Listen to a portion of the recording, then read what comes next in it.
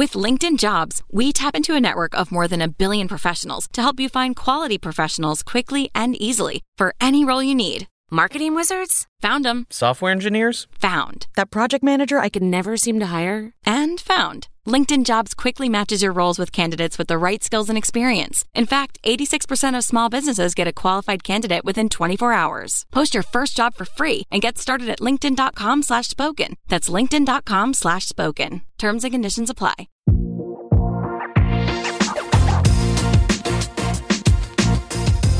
Behind the Knife, the surgery podcast. Relevant and engaging content designed to help you dominate the day.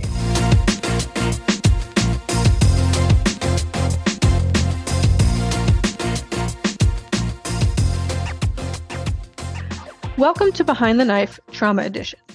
This is our team's 5th podcast, and we are excited to continue to share our expertise in trauma with you. My name is Marcy Feynman, and I am a trauma and acute care surgeon in Baltimore, Maryland, as well as the General Surgery Residency Program Director at Sinai Hospital. I am joined by Dr. David Sigmon, PGY5 at University of Illinois at Chicago and education guru, as well as Dr. Elliot Hout, trauma surgeon extraordinaire from Johns Hopkins, past president of East and incoming editor-in-chief of Trauma Surgery and Acute Care Open. Together, we will be your hosts in this episode as we discuss best practices in management of rib fractures.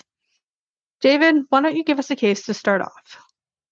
Thanks for that introduction, Marcy. So in today's case, we have a 36-year-old woman with no significant past medical or surgical history, who unfortunately crashed her bike into a curb while riding to work. She was brought to the emergency room in stable condition, and it was actually the emergency room team that worked her up. Her ABCs were clear. There were no additional findings on the secondary survey. The chest x-ray identified 4 left-sided rib fractures, ribs 6 through 9. The trauma surgery service is then consulted for additional evaluation and management of this patient. Elliot, what would your next steps be for this young lady? Thanks for that case, David.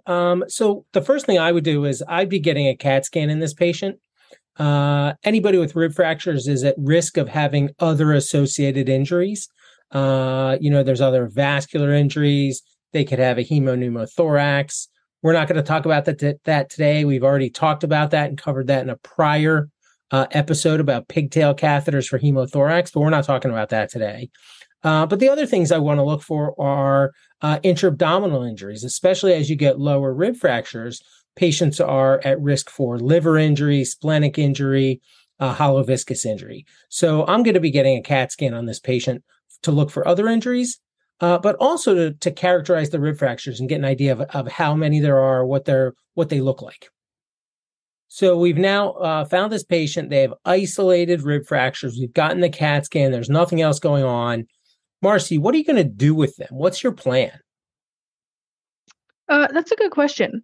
So for me, the vast majority of these patients end up getting admitted for about 24 hours. I know she's young, she's healthy. If she proves that her pain is really well controlled in the emergency department and we give her an IS and she pulls 2 liters and feels really strongly about going home, okay, fine. But that's usually not the case. And I find that admission for pain control is really important. And also to have physical therapy and especially occupational therapy see these patients. A lot of times they have really good life hacks for how to help navigate home life with a bunch of broken ribs. So I think they're a value add to see patients. I mentioned incentive spirometry. I think it's super important. It obviously helps us measure how well pain is controlled. Also, a lot of patients will say their pain is fine, but they really mean it's fine if they're lying in bed, not moving and barely breathing. So we do need to make sure that they can still breathe when they get home. So for me, this patient is, unless she strongly protests, is very likely getting admitted, regular floor bed, for pain control and PTOT. Those are my thoughts. But I think pain control especially is really important to discuss because that's one of the big mainstays for treatment. David, do you have a specific regimen that you like to use for patients with rib fractures? All right. Yeah, exactly, Marcy. I really think you hit the nail on the head there. Really, the most important thing with these patients is pain control. But we have to remember, why this pain control is so critical. Obviously, we want to reduce our patients' pain.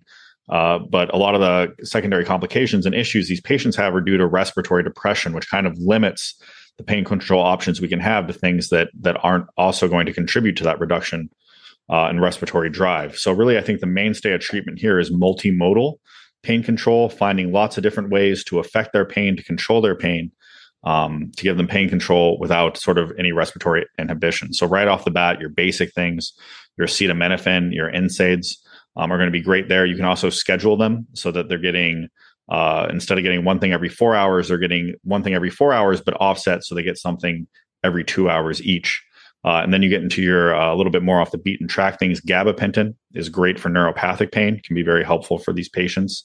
Muscle relaxants like Flexeril can also be very helpful for these patients. Lidocaine patches are great, relatively low side effect profile, and you can put them around the affected area.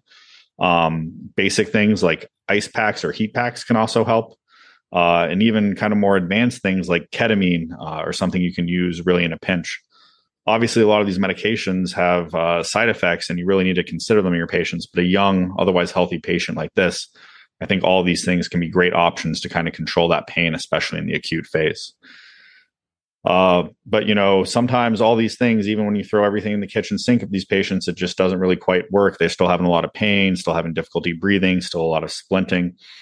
David, that all sounds great, and multimodal works very well for some patients, but it doesn't work well for everybody. So, Marcia, maybe you can tell us about some of the other potential options on top of all those medication options that David just told us about.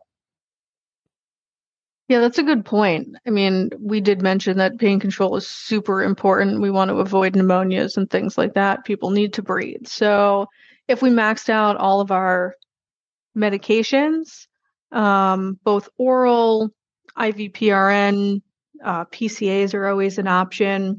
If we need something even more aggressive, we have interventional modalities that are options too. Either individual nerve blocks are possible, on-cue pumps. They can be inserted on the floor. You don't need anything special to do that. Epidurals are still the mainstay, still usually done by anesthesia, but I think it varies by shop who does those. But thoracic epidurals are one of the most effective methods of pain control that we have. You got to weigh that with the fact that it may increase your length of stay, though, because that's going to be in for a few days before we transition over to PO. Those are the things that we really use. Elliot, do you have anything else either that you do or know that's coming down the pike? So I think it's a good question. We utilize our anesthesia pain team for a lot of these. They're the experts. I can't place an epidural. That's something that they would do. Some of the other things I think trauma surgeons do, individual single shot nerve blocks or the on-cue pump, I think trauma surgeons routinely do. But I think if you're going to be using epidurals, that's where the anesthesia pain team comes in place. There's also a new idea. It's called an erector spinae block. There's more and more literature coming out about the benefit of that approach. It's a little bit easier to do than an epidural catheter. I don't have any personal experience with it, but I think we're going to be hearing more about that in the future. So I think we've covered the basics for this young, healthy person with these injuries. But sometimes things changed. What happens, Marcy? It's a different patient scenario. Now we've got a 72-year-old. She falls from standing in her apartment and ends up with the exact same injuries, multiple rib fractures all on one side. What are you doing for her that's different than for the young, healthy 36-year-old? That's a great question. I had said I was admitting the young, healthy 36-year-old. Obviously, I'm definitely admitting the 72-year-old. And for me, anybody 65 or older with 3 or more rib fractures goes to the ICU, at least for 24 hours. There's data that shows that every rib fracture above 3 in this patient population increases your mortality by about 8%. So that can get really significant. They need somebody who's going to watch them consistently. They need continuous pulse ox. They need really aggressive pulmonary toileting with IS or a flutter valve. And they need somebody who's going to really stay on top of them to make sure that they do that all the time. And if after 24 hours, they can do well on their IS and their pain's controlled, fine, they can downgrade. And if not, then they stay in the ICU a little bit longer. But that's, it's kind of dogma at this point for me. Over 65, 3 or more rib fractures, lands in the ICU. And I like that. And that's my approach as well. I like the holistic view that you're looking at these patients with to get a feel for what they're doing. But I also, I like some of the more consistent scoring systems.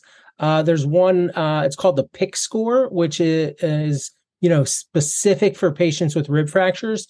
And it looks at the P, the I, and the C. It looks at pain, inspiration, and cough. It gives you points for each one. And it helps you really kind of see how a patient is doing over time. Is their score improving? Is their score getting worse? What are you going to do with those patients when their score is changing? It makes it, it takes away that subjective and makes it a little more objective for these patients with rib fractures to kind of see what they're up to while they're in the hospital. Yeah, I really like that. It seems like it follows our general gestalt, but it puts it more into numbers and hard data, which as surgeons we tend to like, I think. But David, so now we have this 72-year-old with the same number of rib fractures. We've decided she's going to the ICU because that's the most appropriate place for her. Is there anything you would change about your pain strategy?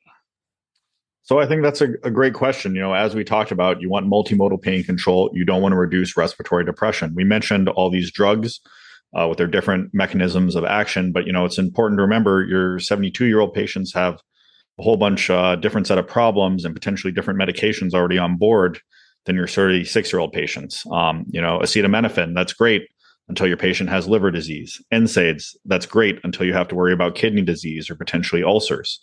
Cyclobenzaprine has a whole litany of drugs it interacts with, can cause a lot of problems with. If your geriatric patient already kind of has polypharmacy on board, that's something you need to be really careful of. So you really have to, take a case-by-case basis, particularly with your older patients, and adjust the medications based on their existing issues and medications. And that all absolutely 100% makes sense. So you've done all those things. The patient's in the ICU. David, you're the senior resident on call, and you get a call from the ICU nurse. Hey, Dr. Sigmund, this patient, she just doesn't look really good. Could you come see her? Can you kind of walk us through either what you would do or what you would expect your intern to do, to reevaluate? What are you going to do for this patient? So I've absolutely been in this boat once or twice. It's definitely a concerning condition when you're the senior and you finally think you got everything under control and you get called back in for that patient that you maybe thought wasn't one of your sickest patients. With all trauma patients, I think it's critical when you have a change in status or deterioration in status that you go right back to the basics. So you go back to your ABCs and totally evaluate this patient. Because it's important to think that maybe this deterioration is not just due to their rib fractures, but maybe some other underlying worsening issue. Maybe there was a missed injury. Maybe there's a lung contusion that you weren't aware of or that didn't declare itself initially. So evaluate your ABCs, do your basic tests. A chest X-ray is great, or potentially bedside ultrasound to examine for something like a hemothorax or pneumothorax that might be causing this. Get an ABG right away. There's a reason this patient is in the ICU, and that's to monitor them. Once these things are not working, maybe you can consider some non-invasive ventilation tactics. Problems with that is a lot of that positive pressure ventilation, even if it's non-invasive, really can worsen that pain. So those are all important things, I think, to monitor with these patients, especially if they're not improving the way you would expect. And of course, a really low threshold to intubate, right?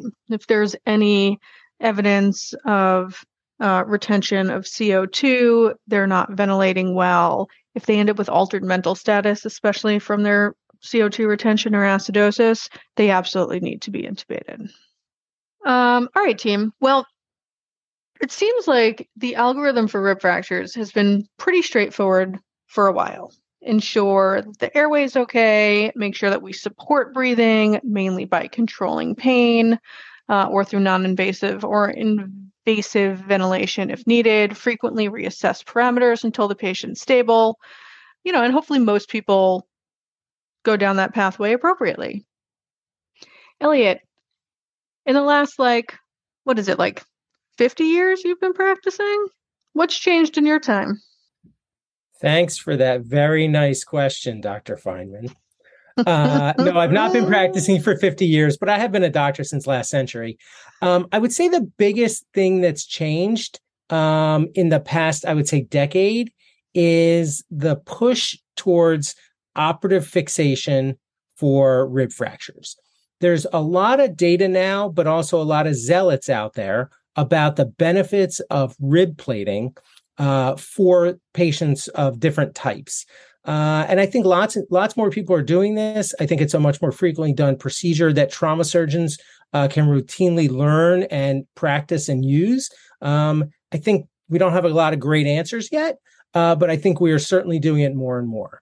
So, Marcy, I'm curious to know, is rib plating a part of your practice, and who do you decide you're going to plate, and what information do you need before you decide you're going to go ahead and do that? Yeah, it's true that it ebbs and flows, rib plating. It was a part of my practice. I actually learned to plate in residency, however many years ago that was, and did a fair amount of it. We had the right patient population for it. We had a ton of big time blunt trauma where patients came in with their chests just crushed. And so we had the patients that had a flail segment, at least 2 or more ribs broken in 2 or more places. We had the patients that had huge displacement of their rib fractures where you could almost see them going into lung. And we found that 3D recons of their chest CTs were really helpful pre-op in our planning. The patients we did plate, the flailed segments, the huge displacements, tended to be the lateral rib fractures. We really weren't fixing really anterior or really posterior rib fractures because we just couldn't get a good landing zone. Elliot, do you do any of this? Do you have any specific technique that you use when you plate? Yeah, and this is interesting. When I was a resident, I never did this. When I was a trauma fellow, it wasn't a thing, and I didn't do this as a fellow. This is something I've learned in my practice now that I've been an attending for, as Marcy said, 50 years. And I think the first thing to do is learn how to do this well from someone who's done it before. There are certainly courses you can go take. You can find a partner at your hospital, a trauma surgeon who does this, or an orthopedic surgeon who's got experience in this, or a thoracic surgeon, someone who can help you and teach you how to do this technique, just like you're going to learn any new technique in your practice. So I have learned how to do it, and I do it. We don't do a ton of them because our patient population doesn't necessarily fit that. I work in an inner city trauma center with lots of penetrating trauma. We don't have the big, bad, blunt chests that I think this is probably most beneficial for. I think, we don't have time to talk about every single nuance of the technique, but in general, these are patients who may already be getting a thoracotomy or a VATS for hemothorax or retained hemothorax or something like that. If they've got a big thoracotomy incision already, it's nice because then all these ribs are exposed and you can see them. If not, you can often make just some small mini incisions to get enough exposure to the rib fractures. You have to expose them. You have to get down on the rib. You have to get enough space on either side of the fracture to be able to line those fractures up. You want those 2 ends of the bones to line up. And then mostly we're using these external plates and screws. You want at least 3 screws on each side of the fracture to really get it into place, realign it, and get it in position. Each of the different systems from the different companies are slightly different and slightly nuanced the way they work. But I think get used to a system that you're going to use it again and again. And the more you do it, just like any other type of surgery, the easier it becomes. I've heard there's internal plating too. It's not something I've ever done. Have either of you either seen it or know much about it? I'm glad you asked. I've actually only used it once personally, but I've actually gone to several of the workshops. So it's a great thing about internal fixation. You only have to use 2 screws, which is very convenient. The internal stabilization kind of fits against the rib a little bit better. So in the old fashioned kind of outside plating, there's a whole bunch of effort made into shaping and forming the plate, which I always found very difficult. A nice thing about this one is as you tighten the screws, it actually kind of bends the plate to fit the rib. So the whole fixation process is a little bit less difficult.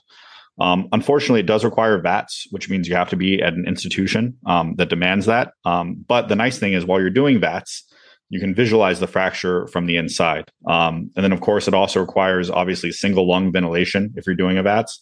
Again, another thing your institution needs to provide. I think the final maybe disadvantage with this internal fixation process is that the screw is actually, since it's coming from the inside out, you really have to file it down carefully.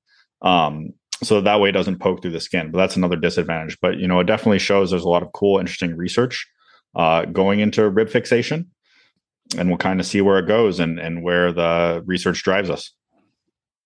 Yeah, I agree. I mean, this is kind of a new frontier. Plating's been around for a while, but I think we still have a ways to go to figure out exactly the patient population that is going to most benefit from these techniques. I would agree. And, if you're one of the zealots who plates a lot, you can show 10 different papers about all the patients that benefit from plating. And if you're an anti-rib plater, you can find all the papers that show it doesn't benefit patients in certain populations. So I think, like you both said, I think we're still not 100% sure who it really, truly benefits. And I think, David, like you said before, more research, and we need to keep working on trying to decide who is the right patient and when to do it. 100%. We covered a ton of ground today, as usual. For even more info, please check out our show notes and references. Thank you all for listening. And don't forget to go out and dominate the day. Be sure to check out our website at www.behindtheknife.org for more great content. You can also follow us on Twitter at Behind the Knife and Instagram at Behind the Knife Podcast. If you like what you hear, please take a minute to leave us a review. Content produced by Behind the Knife is intended for health professionals and is for educational purposes only. We do not diagnose, treat, or offer patient-specific advice. Thank you for listening. Until next time, dominate the day.